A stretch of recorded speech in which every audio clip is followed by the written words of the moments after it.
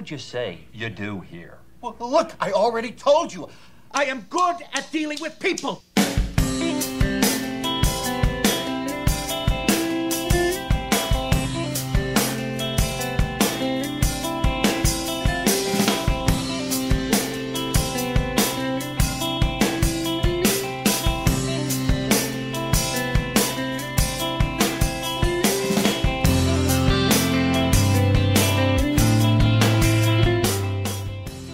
Okay, so I'm here with Molly. Hello, Molly. How you doing? Hi, I'm doing well. How are you? I am tired and drinking an iced caramel macchiato upside down double shot from Starbucks right now. Oh, wow, I'm drinking ice water. So one of us is healthy and the other one is not. Oh no, I never said I'm healthy. I'm just Didn't you get a Peloton in your garage? yes. How's that Yes. working out? So I love it. But then I got sick for literally almost a month and I was COVID better sick? for 9 days. No, non-COVID sick. Was better for about 9 days and then I got COVID sick. So I haven't been on that Peloton for quite a bit, but actually this coming week I want to get back into it. Now, like, is it? I've never looked into it. Is it like you have to pay to watch someone online do bike with you or something like that? Um, How does that work? So you purchase the bike, and then it's like if you own the bike, then I think it's like a $12.99 a month subscription to not only their biking routines, but also like yoga and weightlifting and Pilates and all running and all this other stuff. Whoa. Um, and it's like a person in the Peloton studio with music, and they're coaching you through it and they're motivating you through it. I don't really listen Is it live? to. It can be live. Yeah, you can catch it when it's streaming live, or you can just stream it afterward. Yeah, it's pretty cool. But what I do is I just turn down the volume and the music, but I'll put on the closed caption, and then I'll put on my own music and blast that really loud, and then just pay attention to like the cadence and the resistance, dialing it up and down and stuff to, make the workout more challenging and such, and that's how I do it. What do you And listen to? it depends, mostly like Norwegian death metal, or like some kind of more underground hip hop stuff. Nice. Norwegian death metal. That is nuanced as shit. Yeah. I didn't know that. What's like a band of what's a Norwegian death metal band? Um. Wow, I'm drawing a blank. And how many J's and K's and Y's are in the name? Oh, well, it's actually like a normal English sounding name, but the band members, yeah, their names are JKG, Fjorgen, Bjorgen, Jorg. KKK. Yeah, exactly. Not KKK. No. Delete that. JJKJ, Fjorgen, Jargon, Bjorgen. Yeah. Yeah. So tell us what you I guess the title of your job, and then what do you do? So I work for a nationwide agency. I will not say the name, but I'm a registered nurse case manager for a hospice agency. So I'm a hospice nurse. And is it you kind of like, from what I understand, you kind of like help people kind of on the way out. You make that a more comfortable kind of transition, so to speak. Right. So when people qualify for hospice services, there's a very specific criteria that they need to meet medically to be able to qualify for the Medicare, Medicaid benefit that we all have and we all pay into with every paycheck. But when people elect hospice services, we come on board to support not only the client and the family, but everyone involved, other caregivers, through hopefully a comfortable, peaceful, dignified passing. It doesn't always go that way, but most of the time it does. So I guess I like to consider myself as like a crossing over technician or The euphemisms, I like it. crossing over expert. But basically, in a blunt nutshell, I help people die. And are you? How do I put this? Have you become desensitized to it yet? How long have you been working? Have you been doing this? Good question, because, like a week ago, I would have said no, but now I think kind of yes. So I've only been doing this since August 2nd, so almost 7 months ago. I have been working in healthcare for 7.5 years, primarily in home health geriatrics, but did a couple different things along the way. So not desensitized as in like lost my empathy or my compassion or my sensitivity, but for example, someone very, very important to me passed away just this Monday evening, so like 5 days ago, and I have not even cried about it, talked about it, thought about it. I just haven't had the time, or just I haven't gone there yet to think about it or process it. So Someone close to you personally, or you mean at your personally, job? yes, Oh, personally, and oh. yes, yeah. So Can I ask what happened, or I don't want to like well, cross a line. she just had suffered several major comorbidities, as we call them, systemic diseases. And What does that mean? systemic means like it'll affect your entire body. Like, so for example, kidneys, it'll affect the brain, the heart, the eyes, the, did I say diabetes? My brain is not here right now. So diabetes will affect everything, How old was cardiovascularly. she? In her, I want to say mid-ish 80s. So I mean, she Oh, lived her full life, Um, but yeah, I mean, if you ask, am I desensitized to it? I would say, unfortunately, as of 5 days ago, yes, I am. because that's the thing that kind of that was the final callus on the. Well, it's just I've only cried over one of my clients' deaths before. But I haven't. I mean, I've had like not hundreds. I've had probably 40 now, either directly or indirectly experienced, meaning I was there or not there when it happened, or I did or did not do the death visit. Um, What is that? The death visit. so the death visit is when someone passes, whether it be in a facility or in home, and then the staff or the family member will call us because we are 24/7 available. Call us at 2:40 in the morning and say, "Hey, grandma died." And then we go out there and we do the death visit, which includes pronouncing time of death, calling the funeral home, doing post-mortem care, which means giving them a nice bath, changing their clothes, Oh, taking their you have medicine. to do that too? Yeah, we do that. Post death? Mortem care. Oh my God. So, yeah, it was a little the first time I ever did it, and the first time I ever touched I don't like to say dead body because it sounds like so harsh, but that's what it is. Let's not be fluffy about it. The first time I touched my first dead body on my first death visit, yeah, I was scared. I was really scared approaching him and looking at him and touching him. And as soon as you see someone, you can tell they're dead. And then when you touch them, you can definitely tell. But it was weird, and it was difficult, like mentally, emotionally, and physically, changing and unchanging the clothing of a literally dead weight body, especially if you don't have help. That's hard work.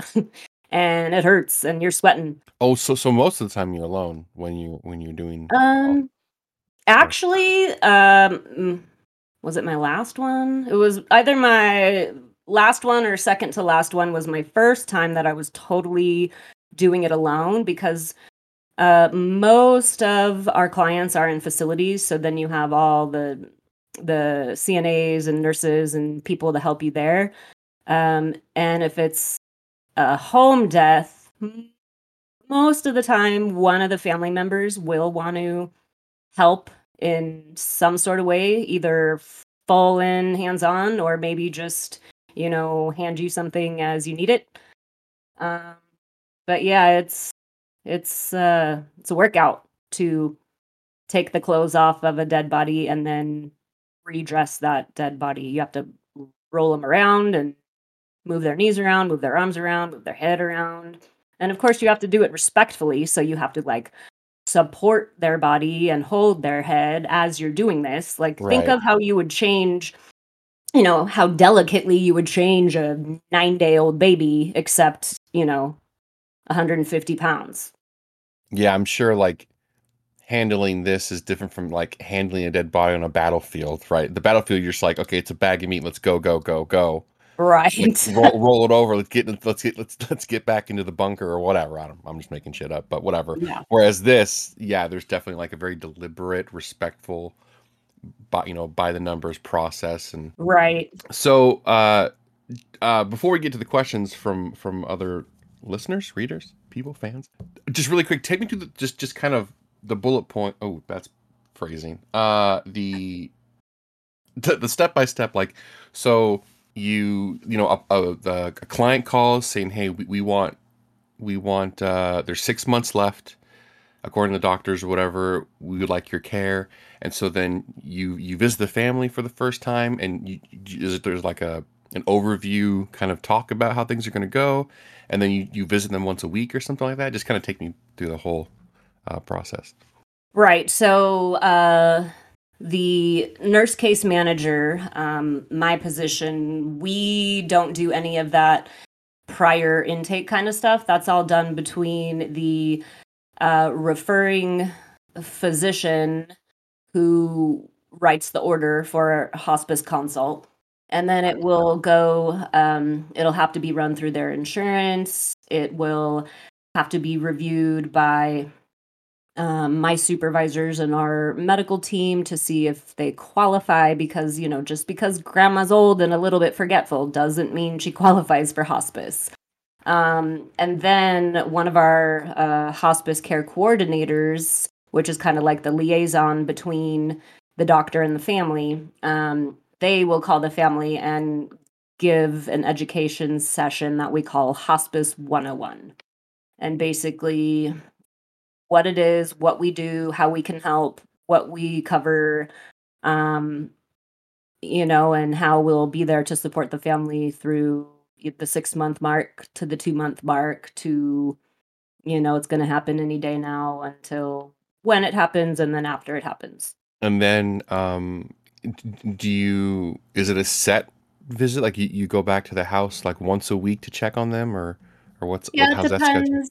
And it just depends on the nurse's assessment upon admission. We call it acuity levels. So, like, an acuity level 4 is somebody who's still walking and talking, but their doctor gave them 6 months to live because, let's say, they have some form of cancer, but they are still mobile and doing things. So that kind of client, yeah, I would see them once a week. Um, if we get clients, unfortunately, sometimes we get clients that they don't receive the order and we don't receive the referral until they are literally like imminent.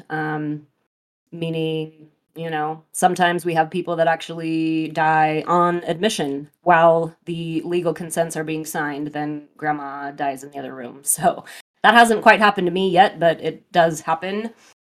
We just had we had a client pass away yesterday who was only on services for, I don't even think they were on service, yeah, about 24 hours. So you want to try to catch people before that. The reason is because a huge part of what we do is we improve quality of life through, these whatever we call them, the golden hours or the 11th hours or whatever. But we want it's kind of like you said earlier, it's kind of like make a wish for the dying. We want to bring them joy and fun and pleasure and experiences before it's too late. So I'll ask one question just before we get to the listeners' questions. So just kind of listening to what you were saying, has it ever happened to where I think you brought up it was something like in order for you to accept the clients on board, I guess it's something like they have to have 6 months left, something like Well, that. so I mean, and obviously that's an art more so than a science, and nobody can truly predict how long someone has. But in diseases like end stage renal failure, end stage cancer, COPD, uh, cardiac stuff, those the doctor or provider can usually accurately predict a prognosis. But they definitely have to have in writing a certified prognosis of 6 months of life remaining or less. They have to be aware of this. They have to choose to no longer seek any curative or restorative treatments. So, what that means is no more chemo, no more radiation, no more injections, no more blood transfusions, sometimes no more insulin. Um, no more, blood thinners, heart meds, all those crazy ones.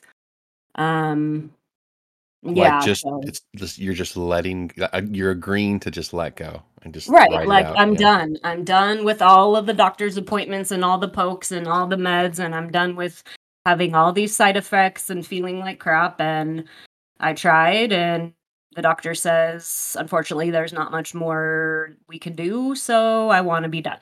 And I just want to live the rest of my life comfortably at home, wherever home is, and accept help for comfort care for end of life. So my question is like taking all that in consideration when let's say 6 months ended and then you, Molly, personally felt like they haven't died or expired or passed or whatever the term is, and you're Mhm. like, no, like I think they just need a little bit more care. Like can you go to your boss of insurance or something and say like I think they just need a few more months, or like are you allowed any say in that, or is that just up to the family? Oh, no, absolutely. It's really not up to the family at all, actually. 0 up to Oh, the family. It's up to Medicare. And Medicare fraud is a big, big, big deal. So the family can't just be like, "Oh, please, please, please, just keep us on board for 2 more months," and then, "Okay, let me just make him look worse on paper than he really is." Like, that's Medicare fraud, and that's a federal offense, and that's me losing my license and being fined and possibly serving time. So I don't mess around with that. But the biggest thing is we have to show a decline in many different ways. So let's say grandma weighed 140 pounds 6 months ago, and now she weighs 128, and now she's incontinent when she wasn't before, and she's eating less, and she's had falls, and she needs help with everything, meaning feeding, bathing, grooming, changing, toileting, hygiene stuff. She needs mostly assist or total assist with those types of things when before she could kind of do that stuff on her own. And now she used to cruise around in her walker, but now she's in a wheelchair and she can't self propel. Well, that's the decline. So if we can show all that kind of stuff, then yeah, we will just recertify grandma for another. Actually, it's we do this every 2 months, not every 6 months. So every hmm. 60 days, we look at the case and we look for a noticeable and significant decline that can be documented through weights and vital signs and things like that. Do you take Um, pictures and stuff? no, no, no, Oh, no, no. okay, okay. No, in my old home health job in a different state, we were allowed to take photos of wounds so we could document, what they look like and how big they are and stuff, but no way. Um, so and then sometimes people get better. They gain weight, they get a little stronger, they get a little more clear-headed. Um they don't have as many falls anymore, and then when that 60-day mark comes up and they're stable, stable with no decline or stable and maybe even some improvement, then at that time we all look at it as a team. Um, and then grandma might graduate. So we call it a graduation, but it's really a live discharge, meaning the client discharged from our services and they're living. They didn't discharge because they expired. And then at that point, we just, good for you, grandma. You got stronger. You got better. You don't need our help anymore. But, always remember us when you need us. We'll be here. And We'll be back. Yeah, exactly. Yeah. We'll be back. Yeah.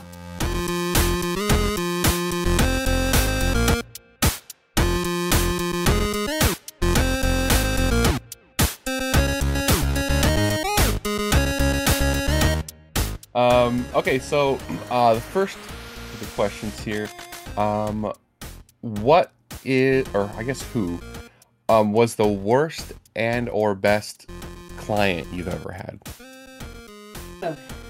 You know what? If you can talk about it, if you. Oh yeah, I mean, I can't say names or anything. If I'm speaking kind of slowly, it's because I'm trying to choose my words wisely. Yeah, of course.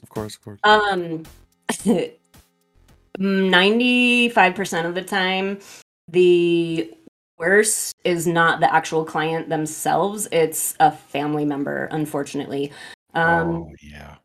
There's some family dynamics. There's oh man. I didn't think about that. Sorry, just to interrupt, but like I'm sure like the training for this job is very extensive, but I mean, I'm assuming there's probably not a whole chapter on like how to deal and juggle family dynamics and that drama, right? No. It's probably that probably just comes down to like you, Molly, as a person on how to handle that, right?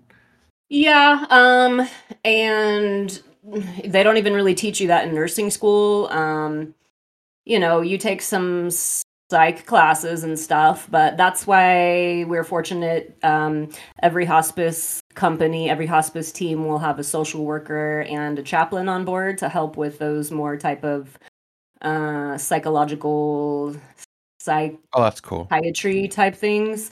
One of my best, most favorite clients, she passed away very unexpectedly and very suddenly of something that was totally not related to her diagnosis. So that one was upsetting to me.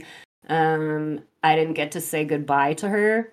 So I didn't get closure because, you develop relationships with these clients and family members. And usually things will take their course over the days, weeks, months, and you ride that wave with everyone and you get your closure. But in this case, it was super abrupt and I wasn't even there. What happened, if I can ask? So I don't know. I wasn't there. I think. Do you think like a third party got involved? No. Oh, okay.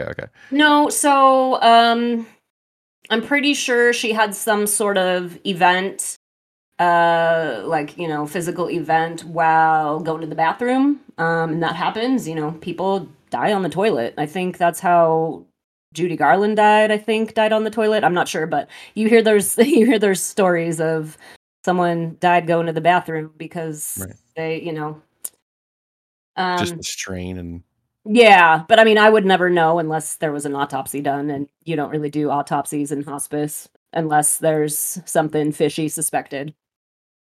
Are you allowed to request the results of an autopsy if there is one, like just out of your own curiosity? No, because that's HIPAA. That's a HIPAA violation, and I'm not on a need to know basis, so no. Yeah, that makes sense.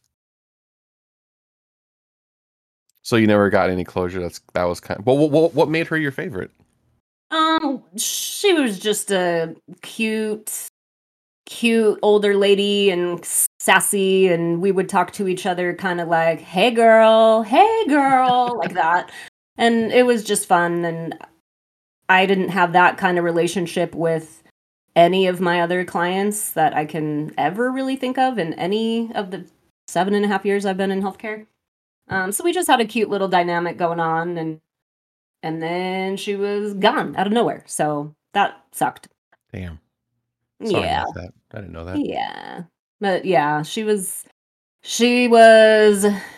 80 something, and she had her long, like 2-inch long acrylic nails, like all glittered out in gold glitter, and she was just cute, sassy old lady trying to be fashionable and funky, and I would always be like, "Hey girl, your nails look great."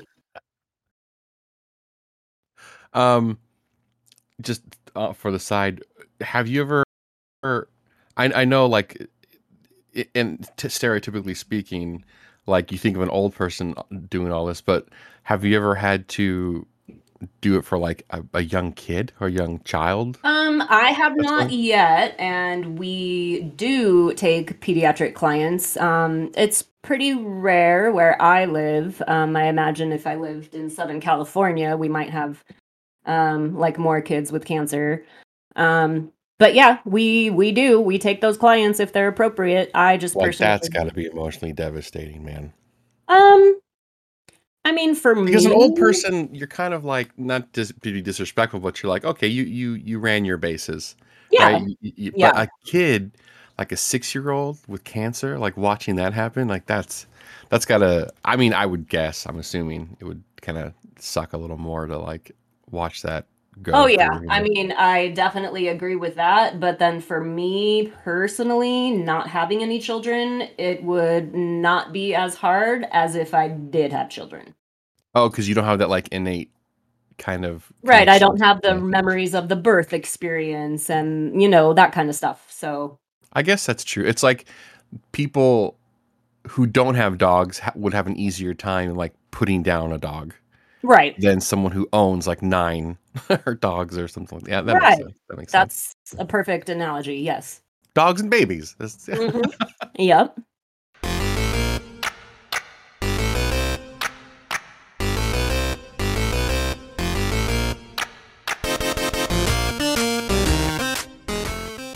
Okay, question 2 for Molly here.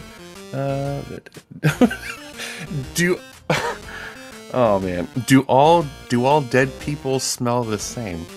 Oh, so that's a good question. They all look the same relatively. As soon as I walk into a room, it's obvious that the person's gone, and it's based on their color. They turn kind of this yellowish gray very quickly after their last breath. I'm talking like within minutes. Oh, Um, really?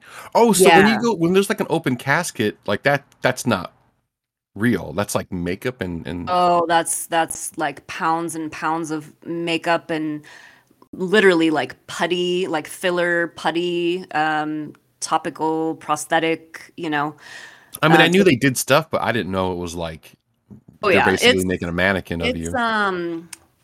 what do they call that kind of makeup?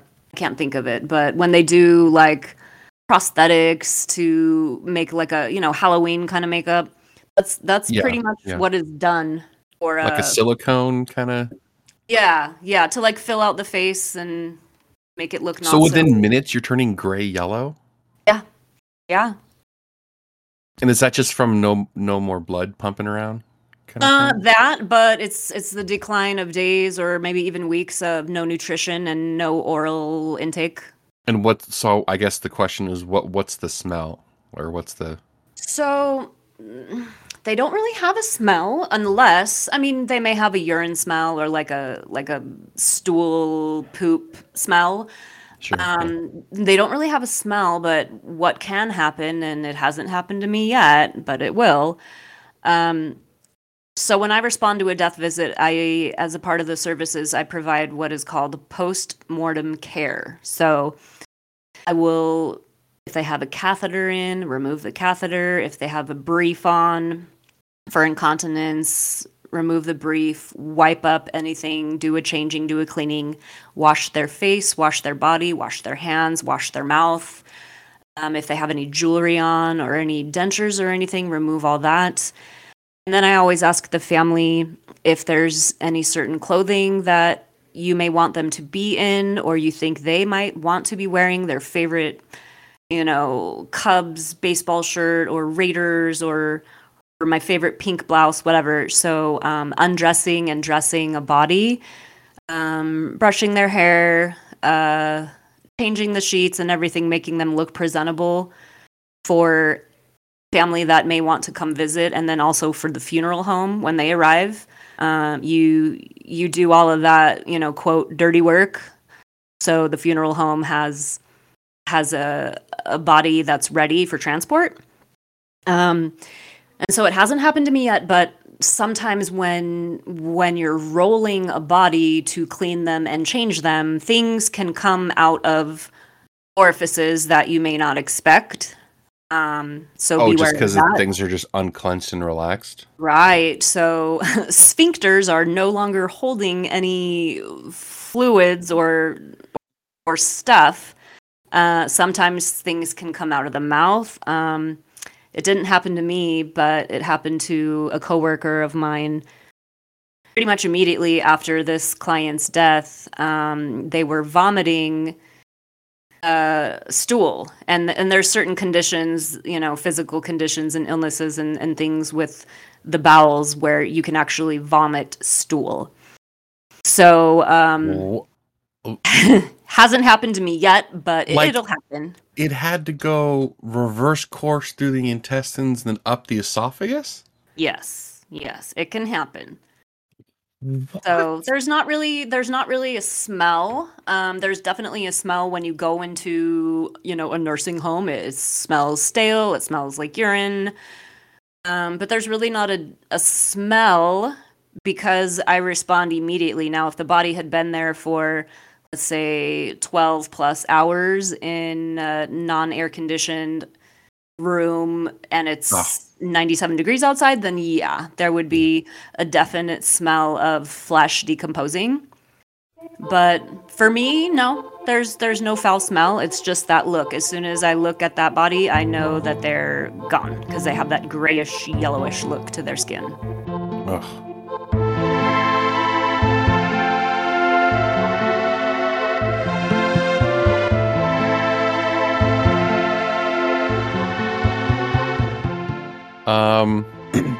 Question 3.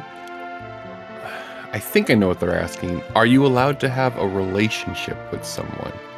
I think that means if it's well, not you because you're married, but I mean if it was a super hot young guy who had 6 months to live, would you be allowed to be I don't know.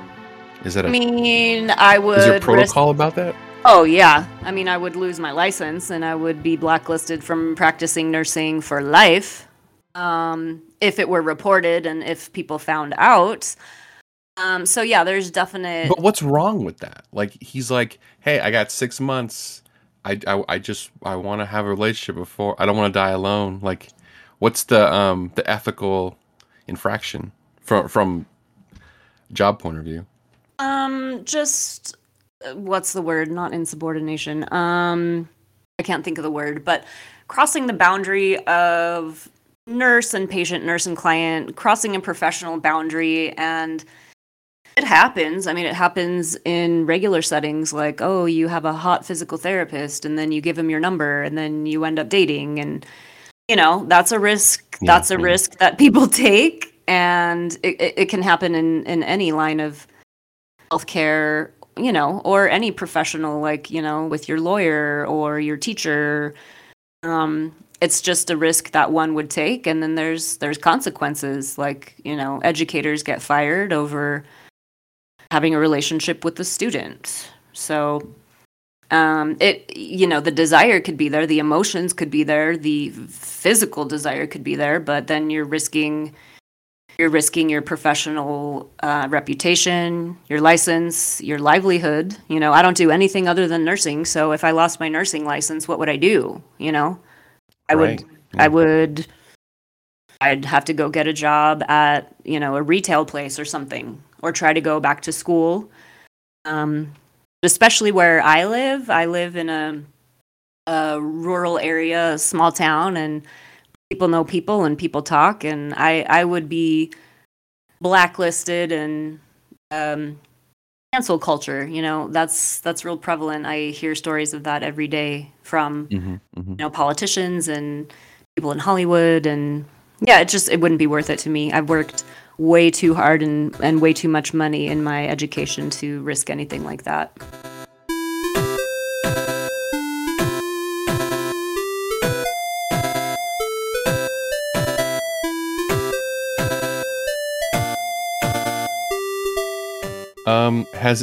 Has anyone ever told you a secret before they died, like where a treasure map is, or a dark secret? Ooh, not yet. Like I said, I've only been doing this 6 months, but yeah, in our line of work, we get real close and personal, emotional with people, and we share stories. The only thing that's happened, and it really hurt, and I regret it, and I will never do it again, is the client that I was talking about earlier, who last time I saw them, they were not themselves because they were over-medicated, and then they ended up dying from something totally unrelated to their diagnosis.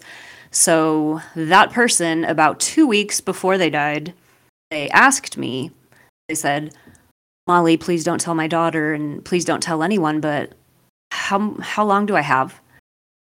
And I said, "Oh, you have months. You're good. You have months." And they perked up a little bit, and I said, "Now let me tell you why.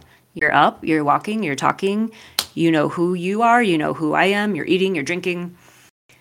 This person had months, but they ended up passing like 10 days later from something totally unrelated. So, no, nobody's ever really told me any secrets, but they didn't want me to tell their daughter, and then now I told them they have months, and then they just died 10 days later. So Have you ever, not have you ever, but would you ever lie to a client, a patient, like to make them feel better? Like, no, like how like they're doing. yeah, if they're like, give it to me straight, and you're like, No. like it's tomorrow, like. No, I Would you would ever like? I would no, I would never lie directly like that, because what I do is so serious, and the ultimate goal is death. And if So if they had truly, hours to go, you would say hours. oh yeah, yeah. And that's hard, because at that point, when someone has hours, the person themselves, they are what we call comatose. They no longer open their eyes. They no longer respond to anything. They're not eating, they're not drinking. They still hear, though. Studies have shown that hearing is intact literally up until death. So that's why you still always want to talk to people and speak that they are present in the room. You don't speak as if they're gone already. Hey, this is not even related to what you do directly, but I saw that story of that kid who's in a coma for years, and then like when he came out of it, he would tell everybody of all the abuse he went through from all the other whatever, because he was, even though you're in a coma and you're comatose, he could still hear and feel like what was going on. Yeah, yeah. I That is, mean, you can still hear. So if it's like you're trapped nursing, in your own exactly. dead bag of flesh, and you can't. Yeah. Like, you can't do it. Oh God, that's a nightmare. That's like a Twilight Zone or something. Yeah. So that is the hardest question I'm asked. But I'm straight with it, and I'll say, everyone's different. Truly, everyone is different, but there are very typical milestones of progressing toward death. So in this moment, I see that your loved one is at this state, and based on studies and based on my experience, I can say that mom has some hours. It could happen tonight, or in a couple days she could make it through the weekend, but it is close. So at this point, you just need to talk to her, love on her, tell her that you appreciate her being your mother, because she can hear you, and Yeah, that's hard because when I say those things, people will burst into tears and sob, but that's what hospice is. People And I don't think know. they respect you more for that. Oh yeah, You know, like just absolutely. And it's hard 5-star Yelp because review. Nana I died on time. I do. I have to be, not robotic, but I do have to be straightforward and blunt um and tell them what's going on because people don't know about death. I didn't know about death 7 months ago before I started doing this. And it's scary. People fear it. So I'm the one who educates. That's basically what my job is, education. Education, and comfort and support.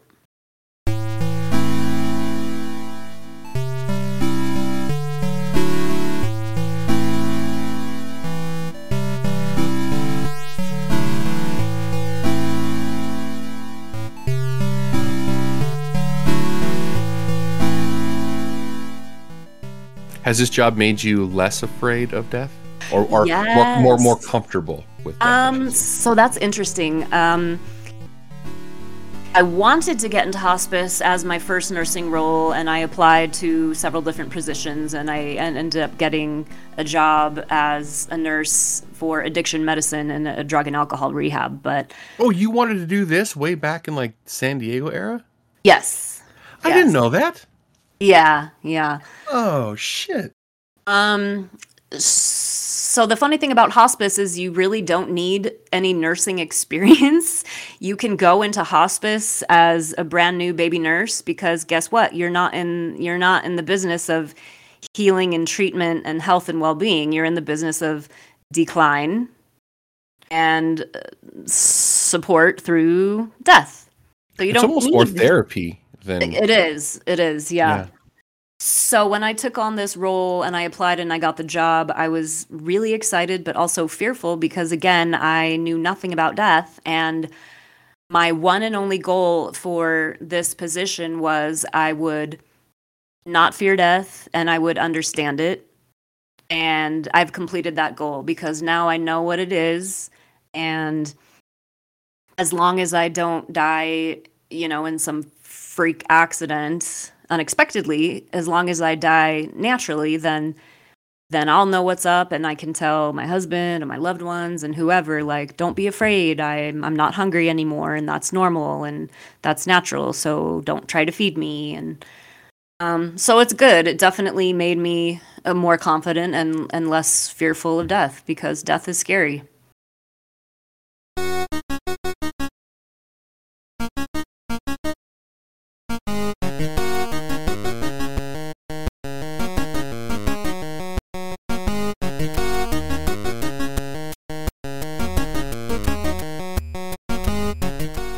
The fifth question.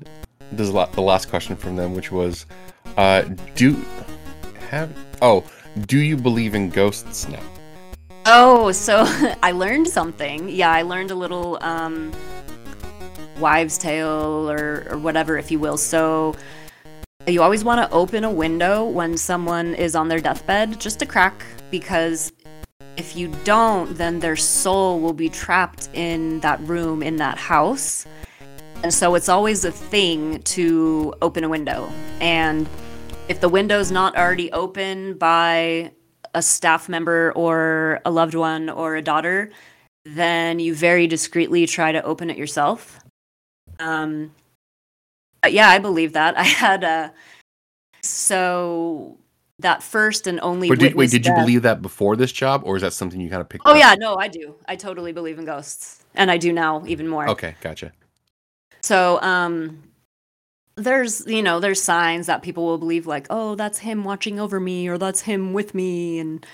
But what happened with that first death that I witnessed and I was there holding her hand and just supporting her and loving her through her last breath.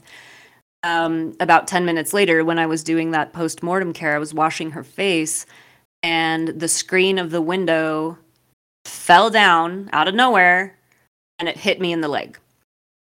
And I totally believe that was her just fucking with me because that's the kind of woman she was. Yeah, it was awesome. That didn't scare the shit out of you? That scared kind the shit out of. of me.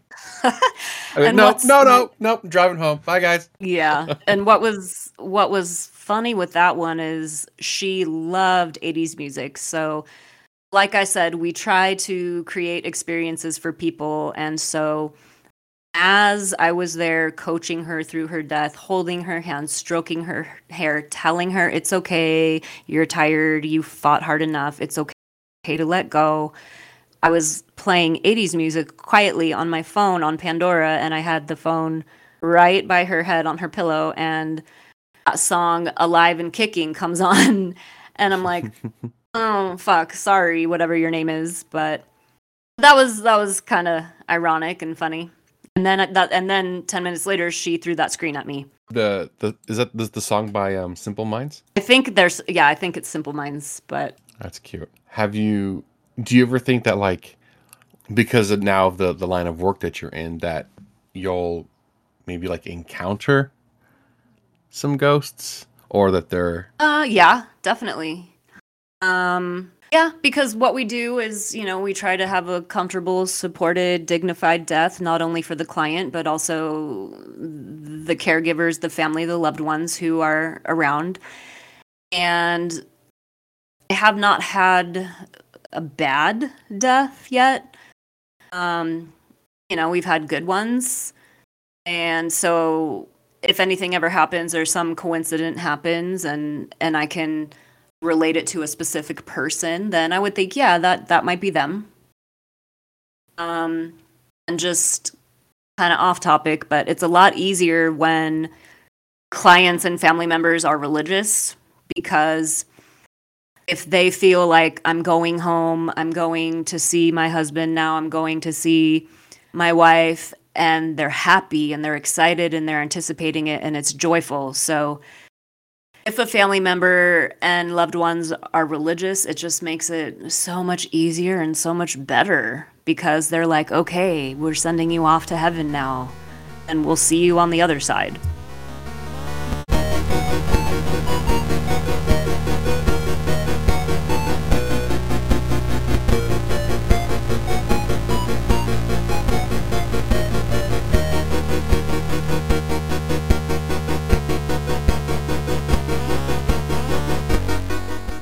What would you say to someone who wants to go into this career? Like, what would your advice be on, like, how to prepare? Like, some tips on, like, okay, what to look forward to, or That's a really good question.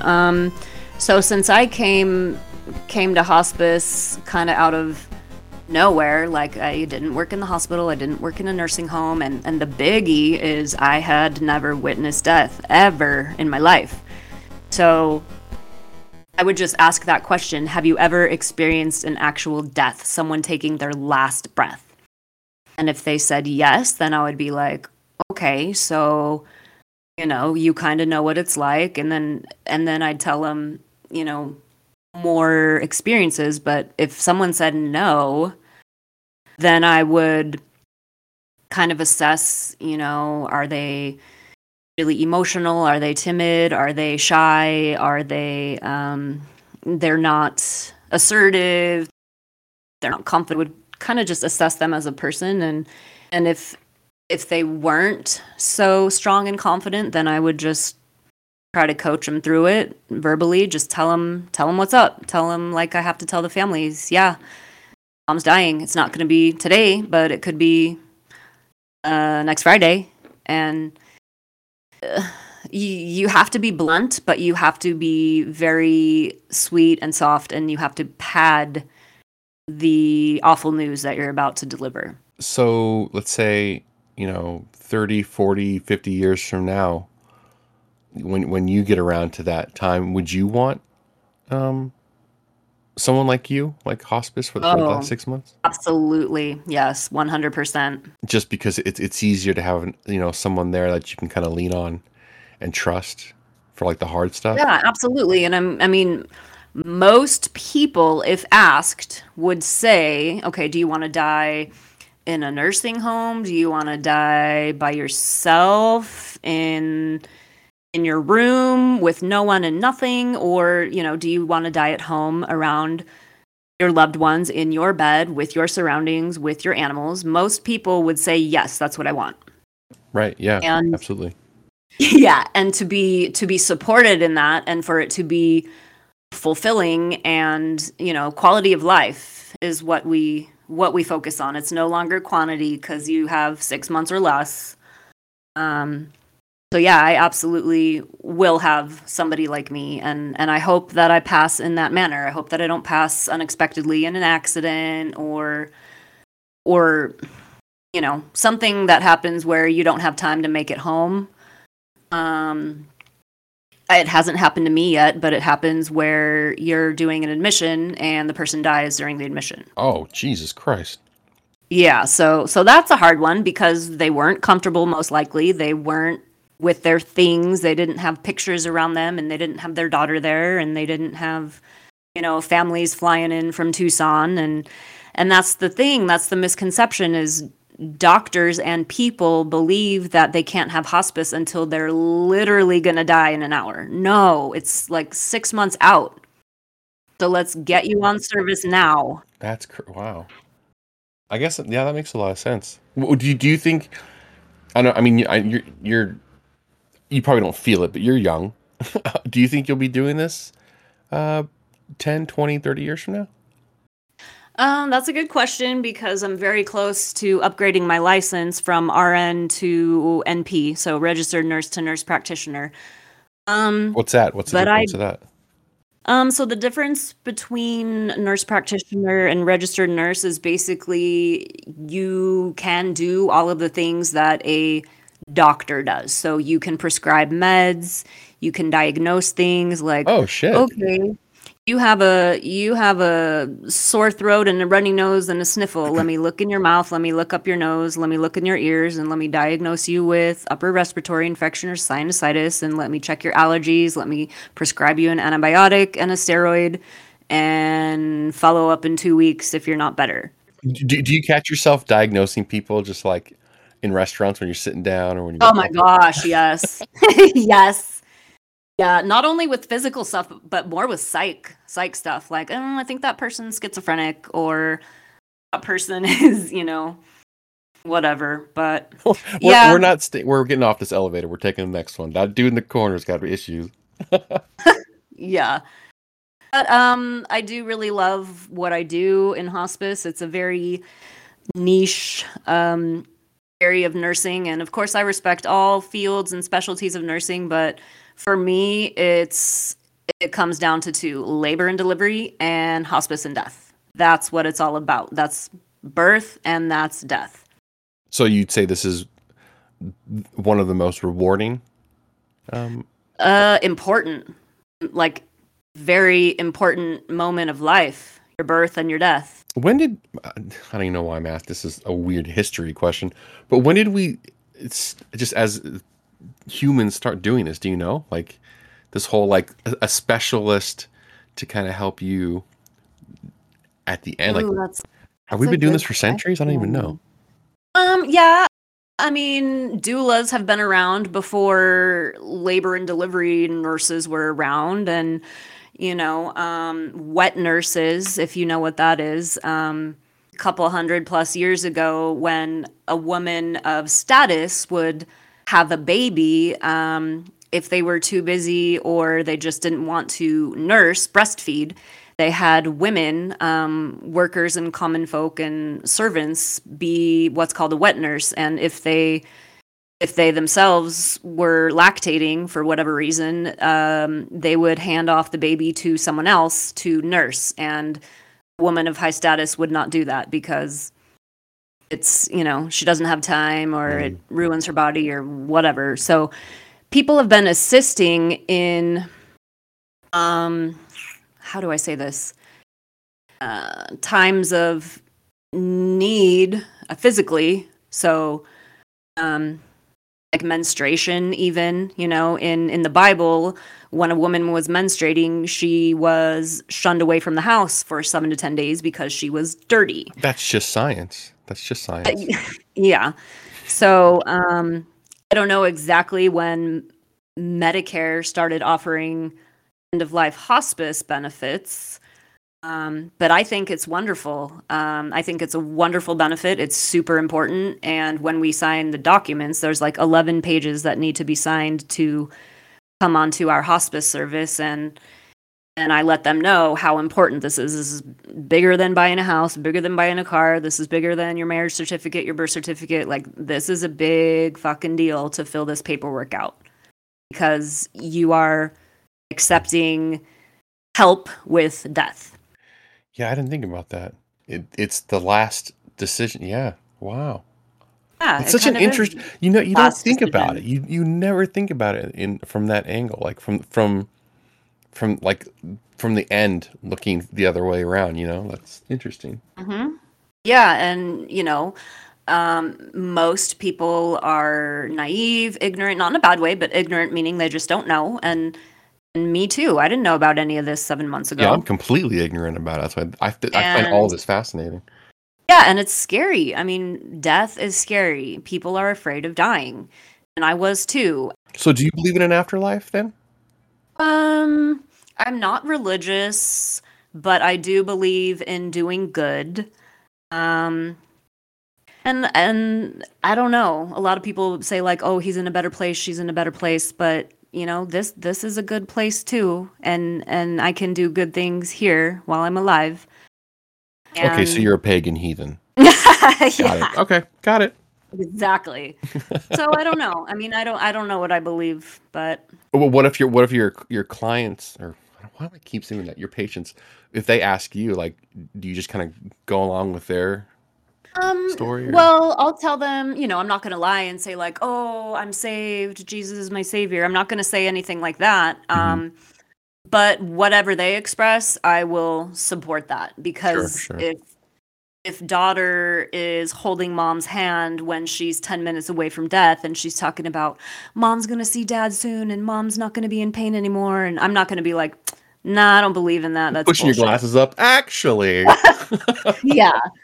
No. So basically, like I said, it makes it a lot easier if people believe in something because then it's actually more joyous than it is sorrowful. I can't say it. yeah, yeah, yeah, With sorrow. yeah. That yeah. I mean, just go with the flow. Like, let it be a healing. Exactly. Yeah, yeah. Exactly. What's the You mentioned it briefly when we went. I don't know why we went down our history, but is there a protocol for, let's say, like a woman who's pregnant, and asking for your services, like, do you have to let the baby die with her, or like, is there a protocol for that kind of thing?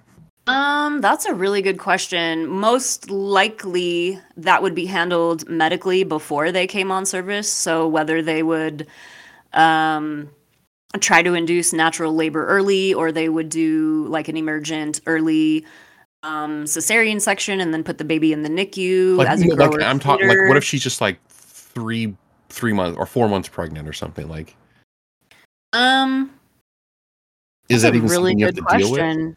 I Yeah, mean, I I mean don't that know. would definitely be something that would have to be uh dealt with prior, like probably aborted, because then again it always comes down to liability and money, so and lawsuits. So if we were to take that client on service and she's 3-4 weeks pregnant, but she has a month to live, and then not only would we have to be managing her death, but we would also be responsible for that fetus. Right. So Yeah.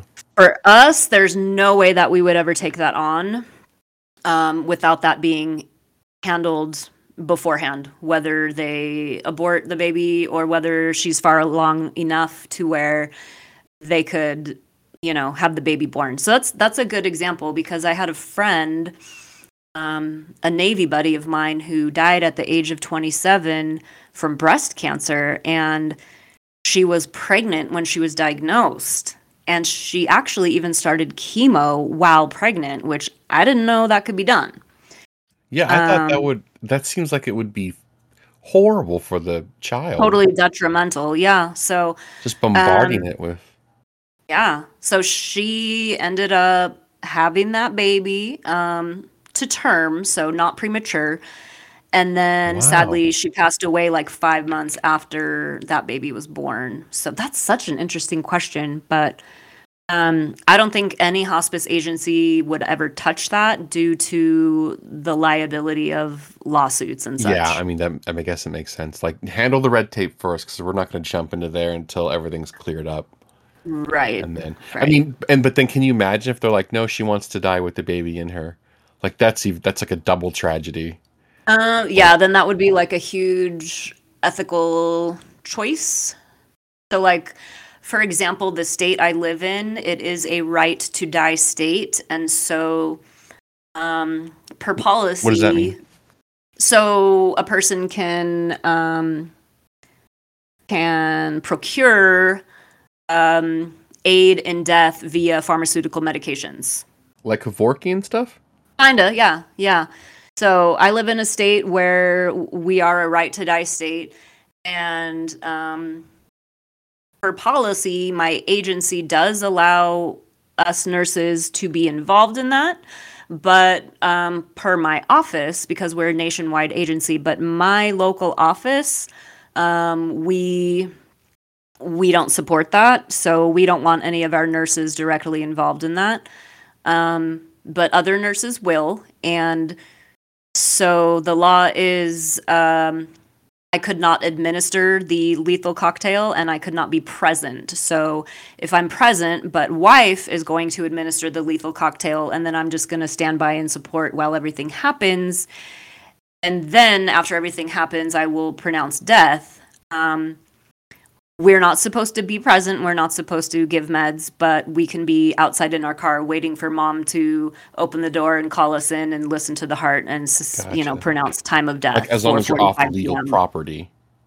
And, Right. So Gotcha. it gets really sticky because if anybody has questions or doesn't like what you're doing, then you're risking everything, your license, your reputation, everything, your livelihood. Now, do you have to abide by religious stuff? Like, if they're like, oh, Nana, it was this religion XYZ, and so you have to do this, or blood transfer, or anything. Do you ever run into any of those obstacles in terms of religion? Yeah, we did. What was it? It was more just like a modesty thing. So we ran into a client who denied any like bathing or any care to any genital area or any changing or wiping or anything. He didn't even like his wife to do it. So it was more so just like a modesty thing than anything. I haven't run into any situation where if there were a certain religion or custom where the body would need to like sit and be for hours or days. And that's sticky because you want to respect people's customs and culture and religion, but then also you have a decomposing body there, and it needs to be handled, dignified and with cleanliness. So that's a really good question. Have not ran into that yet. Because you know how they have the, is it Mormons? Or it's like, we can't get the vaccine because it's like, or one of those religions, something with like, you can't have foreign blood in you because it makes you impure. Or right. Something. And it's kind of like, okay, so what supersedes what? Like the federal stuff or religion? Or I imagine when it comes to death, you might run into those kind of conflicts as well. Yeah, I mean, first and foremost, you always want to respect the client and the loved ones and their beliefs and cultures. But if it ever comes down to, breaking protocol or risking investigation or fines or anything, that's when we would just step in and be like, yeah, no, we need to have the funeral home come take the body now.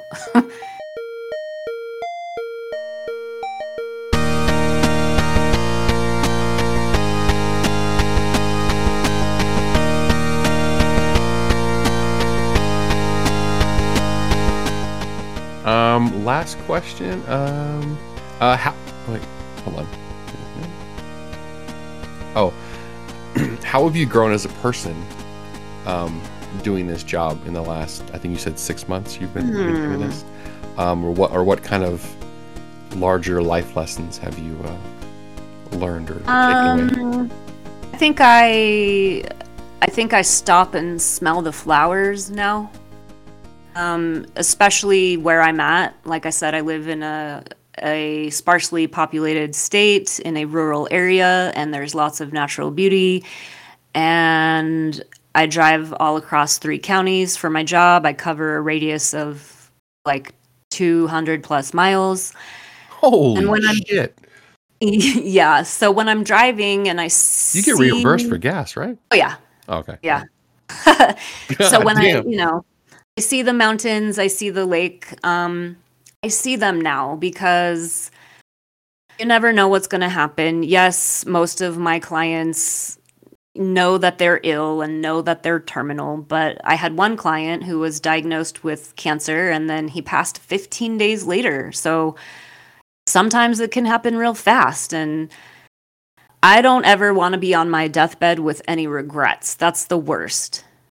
If I regret I didn't do this, or I regret I did do this, and I have a strained relationship with my daughter, and now I'm going to die and she won't talk to me. So I don't ever want to be in that situation. And I think I talk to people about that now too. I ask clients when they're alert and oriented enough to know what I'm saying. Is there anyone that you want to call? Can I help you make a phone call? Can I help you make a FaceTime? Do you want to talk That's to your so daughter in New good. Jersey? That's so good. And then when it comes to the point when the client is imminent and comatose, but they can still hear, I ask wife, is there anybody that you think husband would want to talk to? Maybe his old high school football buddy or the neighbor, or, let's make some phone calls. And so what? He's not going to talk back, but he can hear. Let's get high school track buddy on the phone and be like, hey, friend, remember when we won that meet and we went to state? So it's all about like love bombing, basically. It's all about overloading them with pleasure and joy and love. So when they can still eat and drink, fuck, if they want like a whiskey sour, give them a whiskey sour. It's not going to hurt them. Seriously. If they want ice cream, if they want pizza, as long as they can safely eat it without choking or aspirating, you give them everything they want. You don't worry about the calories. You don't worry about their diabetes. You give them everything they want until the last moment. That's so basically the main takeaway you've had is kind of like your job's taught you to kind of appreciate what you have right now and how much more time, assuming that you have to do it. Oh yeah. So like, is that because some of your patients have expressed regrets to you and you're like, oh man, like almost like cautionary tales? Kind of. I mean, nobody's directly expressed anything, but I did have a client who, when people stop eating and drinking, they usually have like maybe 7 to 10 days or less, just because, lack of nutrition and hydration. But I had one woman who was no longer eating, no longer drinking, bedbound, completely comatose, and she held on for 3.5 weeks. Dude, how is that possible? And the reason why is because she had a very strained relationship with her daughter. And then once the daughter finally came and saw her and they reconciled whatever they reconciled, then she passed away like a couple hours later or the next day. And so what I've also learned, which is cool, is people are very, very, very in control of their death. So if someone says, I want to die on Christmas, they can make it happen. And if someone says, I want to make it through the holidays and then I'm okay, or I had a client who wanted to die the day after Thanksgiving and he did. And then I had my coworker who I wasn't there with that client, but this client was sitting in a chair and she was in great, great pain. And my coworker was on one side holding one hand and the loved one was on the other side holding the other hand. And the woman asked, what time is it? And they said, oh, it's 10:41 a.m. And then she died. she wanted to know what her time of death would be, and she died right then. That is crazy. It is crazy. What do you think that is? Do you think that's like the whole letting go mechanism is true? Because you've seen it where it's like, okay, everything's fine, you can let go now, and then they take a deep breath and they just let go. But what do you think that is like in terms of your physiology? Like, is your brain just relaxing, and it's like, what is that? Like, what's unplugging that you can do that? I think at that point people are already gone, meaning, and whatever you believe in, heaven or reincarnation or whatever, but I think the person's soul, if you will, is already gone, and then there's just the pistons are firing and the mechanisms are going and the gears are grinding, and then there's just one little thing that has to interrupt the chain of functioning, and then they'll pass away. But what I believe through my experience, and I've never been told this and I never read it in a book, but I believe when people are truly on their deathbed, they have to reconcile and justify their entire life, the good, the bad, the ugly, and the regrets and the joys. And until they go through that process, they won't let go. And sometimes, like me, for example, if I were to die tomorrow, I'd be happy, I'd be okay, and I wouldn't have any regrets. You would have no regrets? No, I would have no regrets. But let's say I die at, 86, and now I have to reconcile 46 more years, and some shit has happened, and then I might have some hiccups that I would have to go through the process of acceptance. And it's mostly strained relationships. It's mostly, grudges or bad blood or whatever. But people need to go through that whole process before they let go. And also, people need to hear that it's okay. Even if their doctor tells them, okay, I'm sorry, there's no more we can do. So, you have 6 months or less and just try to enjoy your life. And then if daughter is like, Mom, it's okay, we'll be okay, I love you, but we'll still be okay when you're gone. People need to know that it's okay.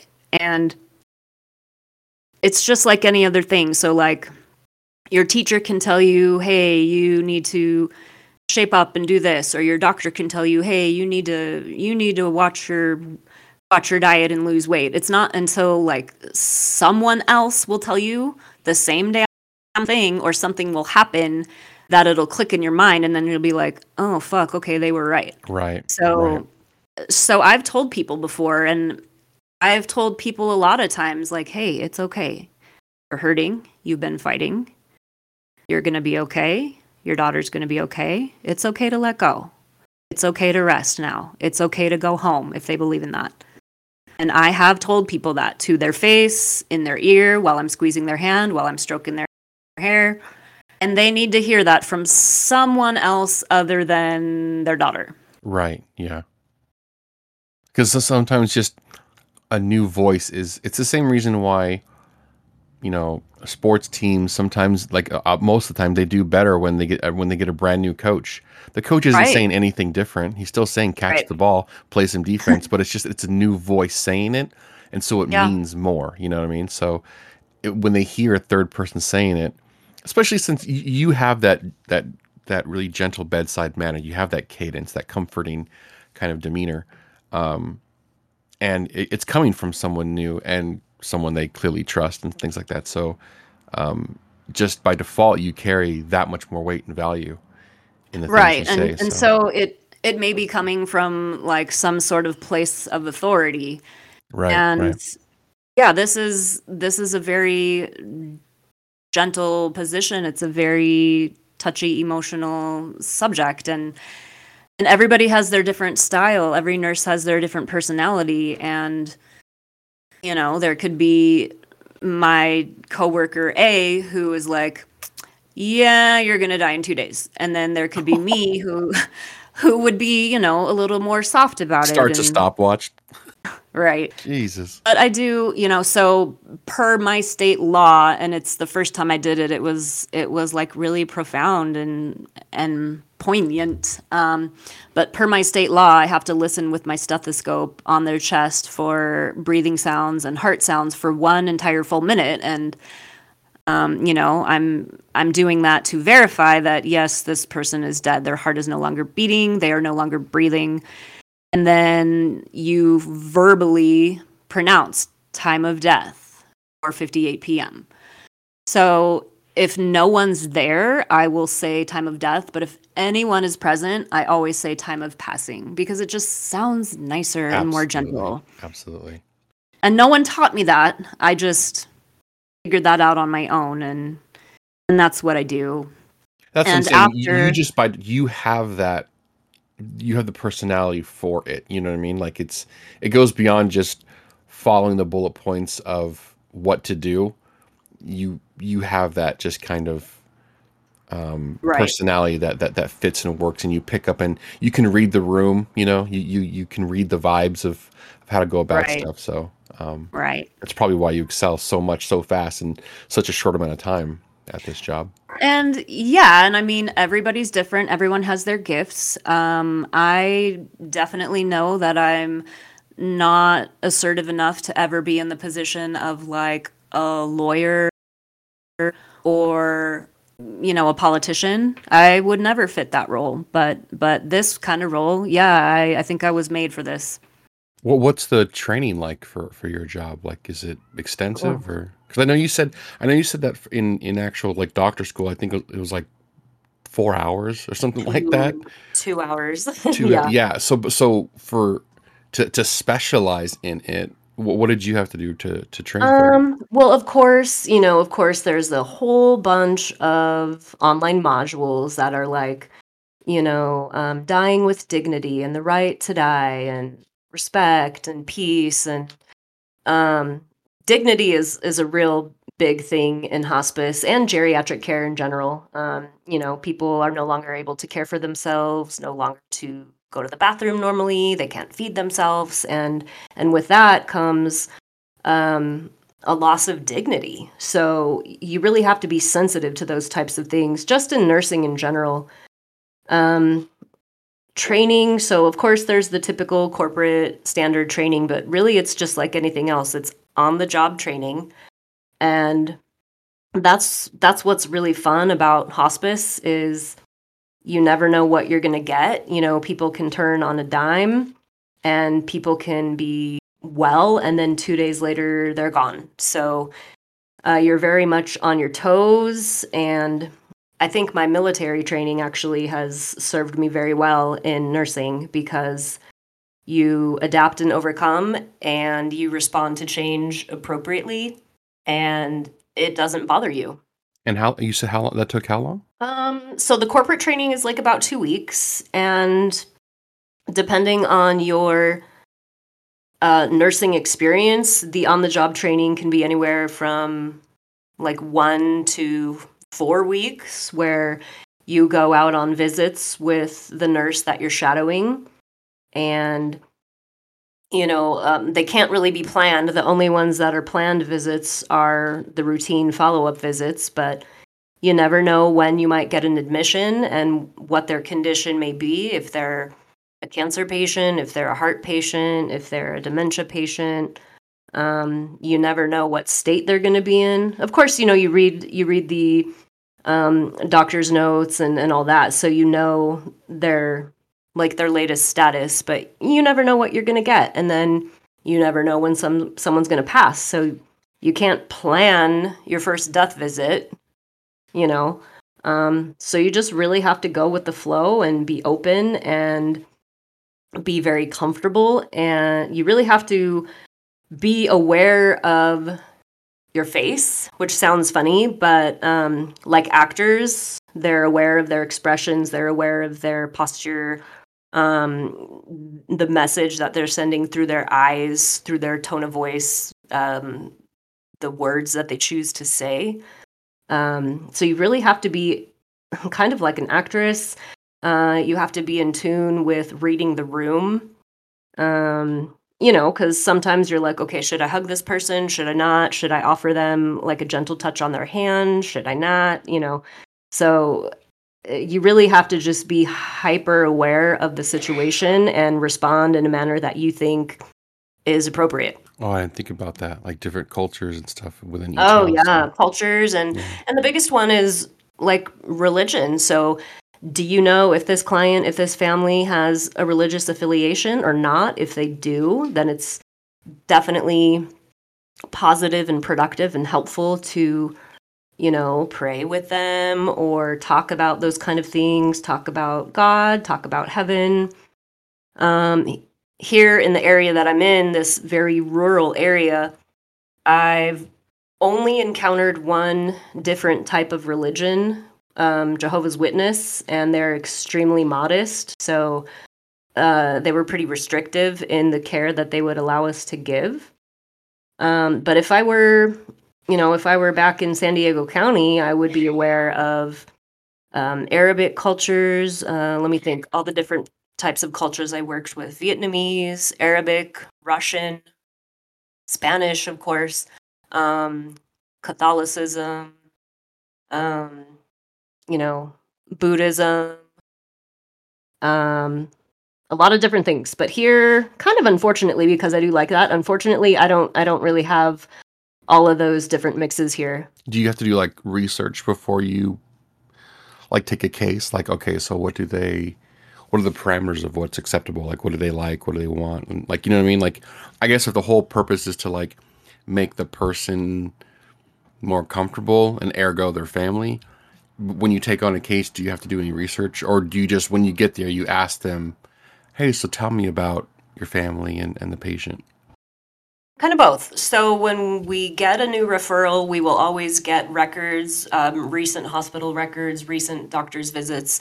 And in that will come their social history, their family history, their education level, their religious affiliation, their home. So lots of different factors. So let's say if they live in a group home, it'll say that. If they have a history of homelessness, it'll say that.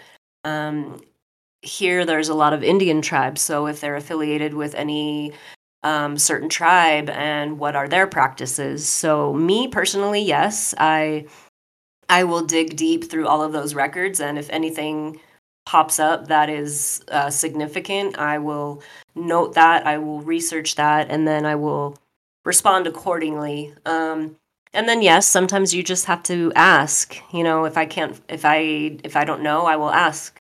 Hey, client, do you have any religious or spiritual affiliations or needs? Is there anything that I can help you with at this time?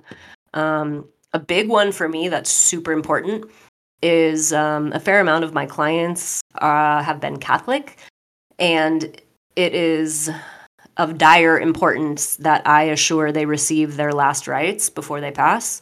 Best case scenario, when they are alert and oriented enough to know that they are receiving their last rites. Sometimes it doesn't happen, and they receive their last rites where they're comatose and incoherent, and they're very imminent, and they will be passing within a couple hours. But for me, that is super, super important, because I am advocating for my client, and I know that they will not be happy nor comfortable if they were to pass without having that.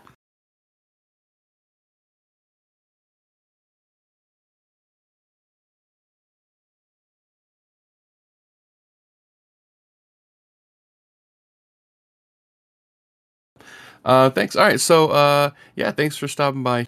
Amazing insight talk. Crazy ass shit. I had no idea what it was about. Yeah, thank you. Yeah, thank you so much. This was really fun and really interesting, and I think it's important for people to know what I do, because death is scary, and people don't know a lot about death until they experience it. So, thank you for allowing me to share. Yeah, thank you. And we'll see you for the next, on another episode coming up too. And thanks for listening, everyone. Have a good night. All right. Happy Super Bowl. Thank you. Okay, wait, hold on really quick before you go. You're watching the Super Bowl, right? Yes. Who do you think's going to win? I mean, I haven't been following any of their stats or anything. I only really follow college football. I follow Notre Dame really closely. I do follow the Bears, but they kind of didn't go very far this season. Who do you want to win? I want the Rams to win only because of loyalty of, California. So Okay. although Cincinnati, I do really like that airport. So so that would be great if they won too. Go Bengals. Why? Dude, a great airport. Just fantastic. Yeah. One of the best airports domestically, I believe. So go Bengals. All right. Well, we'll see how well that ages Yeah. by tonight. You turned me on. You lit me up like the sweetest cup I share with you.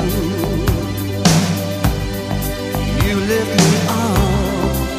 Don't you ever stop. I'm here with you. Now it's all or nothing, 'cause you said you follow through. You follow me, and I follow. What you gonna do when everything's going wrong? What you gonna do when it all backs up? What you gonna do when the love comes down? What you gonna do when the flames go up? Who's gonna come and turn the tide?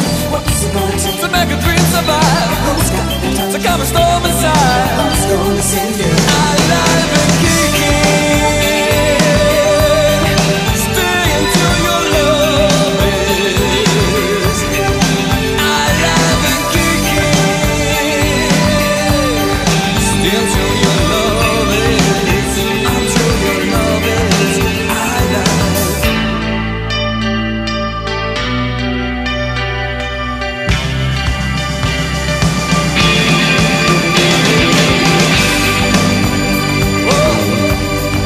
You lift me up to the crystal top so I can see. You lead me on till the feelings come and the lights that shine on. But if that don't mean nothing, like if someday it should fall through, you take me home where the magic's from.